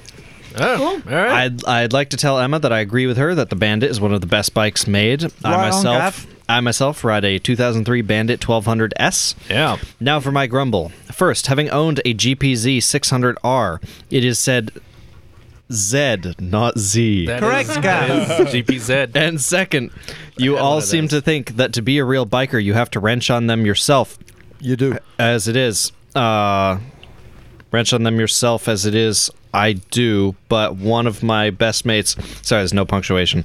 But one of my best mates rides year-round for fun, as I do, but also he commutes all year round and hasn't got the first idea how to wrench. He takes... This is... You know what this is? It's written as a British person would talk. As I do not have the cadence. Don't let me stop you, Isaac. I was kind of hoping you'd take over. Just let Dom read. But also, he commutes all year round and hasn't got the first idea how to wrench. He takes it to the shop to be fixed and maintained. Is he not a real rider? Anyway, back to loving you all. I feel in many ways I'm a misfit at heart myself, and if I can come up with a way to get out of this soggy cold icebox and move to sunny Santa Cruz and be a true misfit. Keep Google doing Flights. what you all do, and for now, I'll just keep listening as I work. Tar very much. You know, I'm going to jump in here. Gav, you're a misfit anyway. You're a true misfit anyway, mate. So just be a misfit in England. Thank you for riding Bandit 1200. And for people who don't wrench on their bikes, I'm okay with that. That's fine. So, I'm fine with that because I'd be out of a bloody job, wouldn't I? There's a postscript. Emma is lane splitting what over here we call white lining. True that. White Sounds line. accurate. Filtering? White line fever. Okay. All right, thank you. Very cool. And all right, Dom, you have an email to read. Yeah, just a short one. No, Forget- Dom, you've got to do this in an American accent. Oh, fuck no. Oh, yeah, John Wayne is shit. Come on, do a Liza accent. Say it like Liza. I can't. I can't. I can't. That's all you get. This one's for Emma. This is short and Surprise. sincere. Yeah. Dear. Wait. I'm waiting. Okay, dearest Emma. I just wanted to thank you for pointing out Elspeth Beard and Beryl Swain to us through the podcast. It has provided me with hours of internet reading enjoyment. I hope you will do more of these types of episodes. Simply fantastic. Never mind the bollocks. Forge onward, thy badass chicks. P.S. I'm a guy. And there's a picture of a dog with a rocket strapped to it. Fantastic. Yeah, that was an email. Is it a red rocket? It is indeed a red It's rocket. red and yellow. All right, now Emma, you have one to read? Yes. Okay. I think this was your favorite one. This is from Nitrous. Hello, Chris. It's from Nitrous Yeah. Chris. Hello, Chris. Can you get all of Emma's History Hole stories released on audiobooks? Her voice can rock my soul to sleep every night. That and a drum of gin, but mostly her voice. With misfit love from Arctic Wisconsin, Nitrous Chris. What? Huh? What happened? Chris, darling, I will read you a bedtime story anytime you want. Oh, that was nice, Nitrous. Thanks. All right, Jim, you ready? I am ready. Or listo en español. So this is from Matthew Litchfield. Thank you, Matthew, so much for listening and writing in. So he has written into us before, and it's a little bit of a follow-up. So he's writing a 79, or would like to write his 79 XS 1100. Blimey. Aye. So he's got a leak on the fuel line, so he's got to fix that. So it's Okay. off until then. And our friend is in New England now. So how's the riding weather in New England? Cold as fuck. It's a great time to get a good deal on a motorcycle in New England right now. I saw a cool picture. Was like, this is when your summer project turns into a winter project, and the bike was covered in like a foot of snow. I was like, sucks for you. So, anyway, he also rides a '99 Shadow that's running like a motherfucker. He commutes on it and is digging it. So he sent in another email for a couple of reasons. One is he didn't give us his up the butt bike, which, spoiler alert, is a Moto Guzzi MGX21. Flying Fortress. Yep. Wow. Right, he's obsessed with the V-twin, which is kind of cool. And then number 2, even after 17 years together, he doesn't have a name for his Honda Shadow. So he's looking for some insight. Do you name your own bike, or does someone else have to name it? Bessie. Well, no. What do you name it, or does someone else name your bike? Is there a rule? I don't know. I named my bike. No, I think you do. Somebody have else to name gives it. you your troll bell. Yeah, Troll Bell for sure. But you do name your own bike. Because he told a homeboy of his, is it homeboy in England? Is that what they use, or home slice? What do they say? Neither. Say, hey, So he you. told his mate, I guess, over in the UK, he said he has a black Shadow. And dude's like, oh, no way, you have a black Shadow? Well, it's the Honda Shadow with a black gas tank.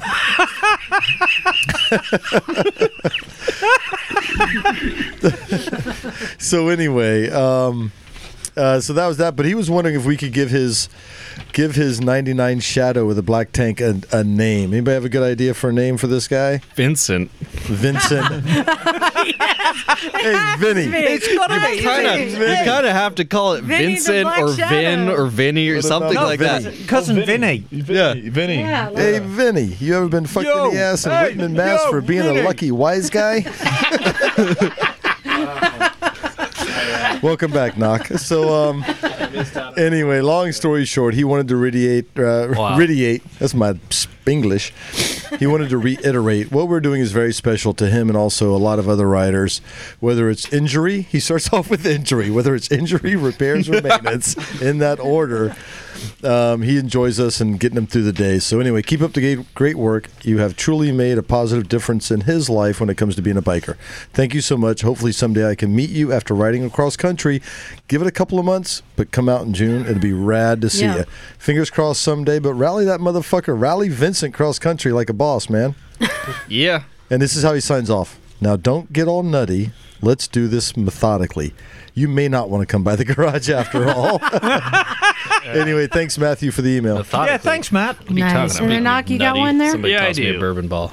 I am eating the shit out. They have pecans We're on saving them for the rest of the fucking Misfits. pecans. No. That's way too nice. Save 'em. Come on. Ton of these things. Yeah, but there's a lot of people who aren't here tonight. Well, you know what? Tough shit. Tough noogies. Oh, don't miss the pile of poop that happens to be. You know, I just wanted to say real quick. Childish. That was thanks to Sheila in Texas, who has sent us a big gift pack. One of those things in the gift pack was a prank kit, of which I am frowning at the moment. I've been going around all day with the fake snot and sneezing on people.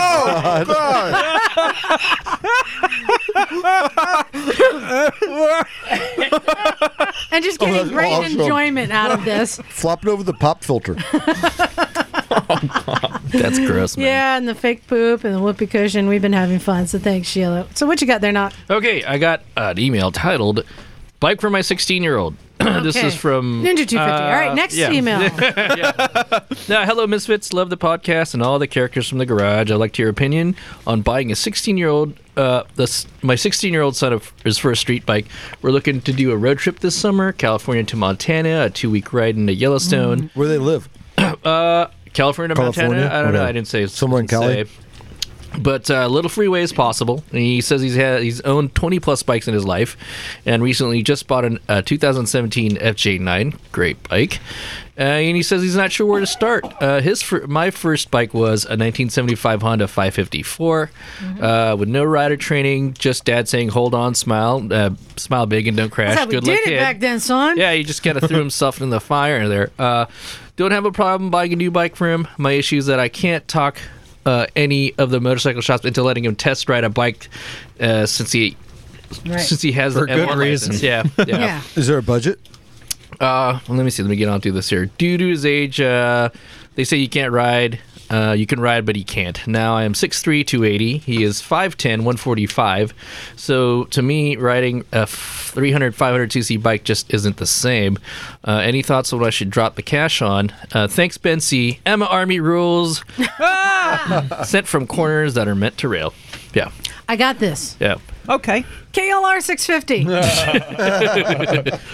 How why tall not? did you say he was? It's 5'10", not 6'10". Yeah, No, you know what? 45. Why not? They're going to be doing some traveling, some freeway. They're going to be doing some parts, and that fits every budget. You can get them new. You can get them old. No, What do you want? Mess with the dog bones on the back as well, lower it. Yeah. Better. No, I got a better one. DRZ 400. Yeah. But for traveling? What about the freeway? no, road trip. No, DRZ No, 400's okay no. on the freeway. On the freeway? No. I gotta say, No, I kind of. and loading with bags and stuff? Yeah. I tell you what, that KL. You know, after watching Dom rally that KR through the mud yesterday, that might not be a bad call. Yeah. Right? I mean, because it's big enough to No, do the distance. how long have they been making the DRZs, the street legal DRZs? Oh, yeah. 3-4 years. Right. So you're not going to find them that cheap. Well, I think he said he Did was it? going to buy a new one. Okay, KLR Well, he's been trying to 650 test ride bikes. or But you know, Honda 650. I'm L. just saying you can get a pair of used KLRs. right. Didn't we see a KLR, like a smaller KLR at that dealership where we stopped to do Mike's brakes? They did it was Yeah. like a KLR 300 or something. Yeah, that's a Yeah, new that's one new. coming out. But that wouldn't be so good on the freeway if they want to do some travel, No. like Did adventure Did it say traveling. anywhere dual sport, like that sort of stuff? But you know what? Actually, we got Well, straight he for said the- we're looking Yeah, to do little freeway riding as possible. So Maybe that some means fire I roads. think discovery trails, we're little onto something. twisty roads. You The know. whole adventure bike thing, I think, is perfect. Yeah. Because you sit upright, you've got wide handlebars, you've got good control over the bike. They're very easy to balance. They're easy to ride. So DR 650, KLR 650, Honda XR 650L might be good starters. Right, and because a lot of people, young people, got their start riding dirt bikes, and Right. when you throw them on an adventure bike, it feels comfortable to them. It feels familiar. So, yeah, I mean, after Dom's trip with that KLR, We all like the dual sports, huh? Yeah, I've never Yeah, I ridden think anything so. like that before, but it's so easy. You get on it and that's it. Like you don't have to figure Yeah, anything the- out. And then based on They're the real tire, easy bikes to yeah, ride, based on aren't they, Dom? the tire you throw on it, you can ride straight up dirt. You can carve the canyon. So My opinion, I think a dual sport would be better than, like a 600 sport bike because, it's a good learning bike and it's cheap if he knocks it over or falls. Right. And he's not going to do 150 miles an hour and wrap himself around a tree. No, it's sketchy at like 85. You know, the thing is, whenever we talk about learner bikes, we always kind of jump on the Ninja 300 thing, and it's a damn fine bike. But there is a fundamental flaw with that bike, and the same with the R3. There's so much bodywork on them. Yeah. You drop them, and you've done thousands of dollars worth of damage to the bike. And there's a ton of Ninja 300s and R3s that come back to the shop for their first service, for their second service. And they look really scabby because they've been down the road a couple of times and they look like hell. Yeah. But they're brand new bikes. So, a dual sport makes perfect sense because if you drop it, guess what? You're into a couple of turn signals and maybe a gear shift. If that. or And you're even down the road, and let's- it looks great. Let's throw the F650 in there too. Yeah. Yeah. Or what Versus. About, no, I was going to say. Well, they got the new small Versus Versus. or the new BMW GS300. Yeah, they just made a that's- 300, didn't they? Yeah, but you know what? I think cost-wise, that's going to It's a be little up on there. the steep side, yeah. Versus is ubiquitous. Hey, I'll tell you what I rode last week. Oh, do A tell. Ducati Scrambler 400. Is that the new one? Yeah. Yeah. The taller one. And it rides like a 400. It's very sweet and very smooth, but really very slow Yeah. and extremely expensive. Yeah. I'd really have to think twice about dropping that kind of coin on a 400. So it's a genuine Ducati. It's a real Ducati, but very pretty bike. Nice. I like to see that bike, that motor in a dirt bike frame. That'd be pretty sweet. Hey, and I have another quick announcement. We've got calendars for sale. Have we really? Do we have any? I haven't seen them. They are out and about, Knock. I haven't seen I one want to either. see them. Let but me I see them five of titties. them. Are there titties? There are calendars for supposedly. sale. My titties are in it. So, course. if anyone else out there would like to order a calendar, I'm going to tell you how you can do it. This is where it starts to get. Call Mike on his personal line. First of all, here in the States, they are $20 shipped. And here's what you do. You PayPal $20 to Mary. And her email address is marytallula@gmail.com. And I'll spell that. It's Mary, MaryTallulah,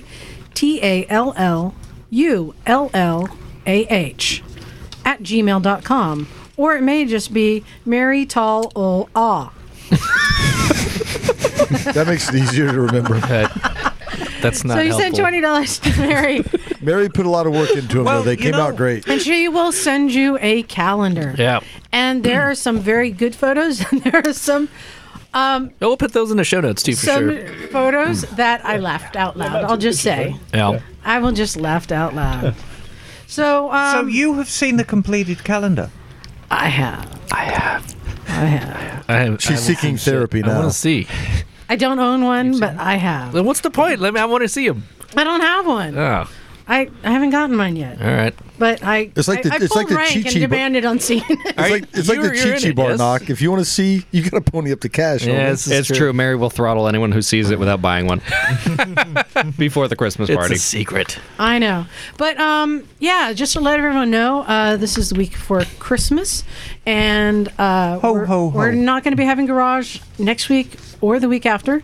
But thankfully, we already recorded our Christmas podcast. So We're we're having the- still going to be releasing a podcast every Sunday. And we have the Christmas party coming up, And we have our Christmas party coming up, which is guaranteed fun. which we've been very busy building trophies for. There's a lot of trophies. Are we recording for that? We are not. Oh, we are not. It's Okay. going to be video. It'll go up on YouTube. Oh, that's even worse. It is even. It's the podcast version of the Yule log on TV.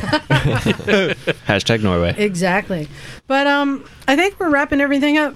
Dion, Yeah. did you have any announcements or anything you want to share? Are you still trying to get people to fund you? Oh yeah. Well, always looking for funds and always looking for followers on Facebook and Instagram. I moved all my names over to Dion Campbell Racing. It's actually now own that as a business, and that I got a tax write-off on everything, so I have the Nice. license for everybody that helps me out. You can write it off Cool. as an investment purposes. You're and officially a nonprofit? yes, yes. So is nonprofit. it There's Dion Campbell on Facebook and Dion Campbell on Instagram? Dion Campbell Racing. So Dion Campbell Racing. Yeah, so either one, Instagram or Facebook, it's just Dion Campbell Racing, and I pop up. I'm also on Twitter as well. So the more the followers, the easier it is to sell to higher in cash sponsors as having a higher following. But always looking for friendly donations as well. That's my biggest sponsor was for last year was friendly donations and people Nice. helping out, and my friends helping out and fans. So Yeah, and if you want to follow and help out a up and coming racer who has the discipline and skills Yep. to make it, really check out Dion Campbell, and it's Deion and Campbell with a P, CampBell. yeah, just like the soup. We're looking forward to seeing you back at Laguna. That's for sure. Oh yeah, I'm really excited this year. They got Laguna, and then they also added Sonoma. So Cool. Ooh. Cool. We have to camp. Yeah, the In a cool hotel. thing is Sonoma, they're big. Sonoma's really big in AFM, so Yeah. I've actually have some track time at this track, so I have a setup. I have everything there for that track. So and my times at the AFM races are really close to the high end 600 super sport times Very when I'm good. racing the Cool. super stock bike. So hopefully I'll be up there and hopefully take over a overall win and not just in my class. Excellent. Right on. Cool. Nice. Yeah, well, good luck to you, buddy. Good Thank luck you. for sure. Well, and I think the only thing left at this point is if people would like to contact us, Where can they find us, Zach? You can find us online at motorcyclesandmisfits.com, on Facebook at Recycle Santa Cruz. Send us an email at recyclemotorcyclegarage@gmail.com, and you can call and leave us a voicemail at 831-291-5112. All right. We're finally getting this Zachbot thing down. I haven't heard from him yet. I don't know if he knows we've stolen his voice. We got to get a lawyer from his estate, or a letter from his estate. Please cease and desist. I know exactly. I know. Last picture I saw, they were carrying him out of the what is it, porticos at Phil's? Yeah. Oh, Porcos. Yeah, Porco. Phil broke him. Bar Oh, one, God. Zach, nothing. Did. So, I wanted to, I thank everyone since we're getting towards the end of the year. Man, this has been such a big year for us. We've gotten so many new listeners, some great followers. Kind of bananas, isn't it? We got Emma joined us, and now the Emma's Army. Yeah, I mean, Are you saying you can only go downhill from here? I think No. we've reached the bottom, Knock. I think we have reached rock bottom. But yeah, I mean, it's been a huge... The Misfits have been pivotal in 2016 for me. Because you think, I didn't even know you guys existed at the beginning of the year. Well, and that's exactly my point, is that, I've always told people, it's not so much that we're promoting our podcast as much as we're just promoting, hey, podcasts, they exist. Check them out. What time is the show on? But I think that there's constantly more awareness, a bigger and bigger audience coming in. And if people are discovering podcasts and they like motorcycling, they tend to come find us. And it's just amazing to me that a lot of people go through our back catalog and listen to everything, which is embarrassing to me because we had really poor audio. But it's been a growth for us, and we're continuing to grow. We're continuing to... We might want to get that checked out. We're continuing to improve our equipment, to come up with new segments like Emma's History Hole. We're going to be adding extra bonus episodes. We have all these Patreon subscribers. Thank you, Patreon. The Facebook page has just been amazing how much... interaction we have with a lot of people there. Check us out on Instagram. It's just been such a huge year, and so I guess I just have to, thank all of our listeners for that. Yeah. It's been really fun. We appreciate you listening to us. Yeah, exactly. So just, spread the gospel. Tell your friends about us, and not just us, but what? Podcasting. If you have other podcasts you like, tell them about that too. Start your own fucking podcast. Start your own garage. Wait. This is what we want you guys to do. Yeah. We've covered so many times what we see as the future of motorcycling, being electric bikes. And I think the future of broadcasting is podcasts. I really do. I mean, I think as a media forum, it's unbeatable. Well, and I know that, and I think Dom can back me up on this, we're very fortunate where we are here in this part of California that we have access to, racers like Dion. And, right. And to, not just that, but, ex-racers, all-stars, we've got, AMA Hall of Famers, we've got CEOs, we've got people who organize events. We've got so much here. If you want to make something happen, I can't believe that we are nearing 180 episodes, and most of that has been focused on what we can access here locally, and we have a laundry list of upcoming stuff. Not just that, but we've got a lot of listeners emailing us with suggestions, and now that we're expanding our format, we can start doing some phone and Skype interviews. We're going to be expanding even more of what we can do in the coming year. Absolutely, and as a reminder, if anybody wants me to cover a subject for Emma's History Hole, send it in. I'll research it out, and I'll yak on forever about that shit. I don't care. And you'll put Nitrous Chris to sleep. You know what? I think I'm going to record a few lullabies for Nitrous Chris. So I think we're ready to wrap up again. Thank you, everybody. I appreciate it. It's been a great year. This is Liza. This is Knock. Naked Jim. Emma, darling. Dom. Michael K. Quiet man. Jeremy. And we got over there In the Peanut Gallery. Dion. Bill. And we're out of here. Go.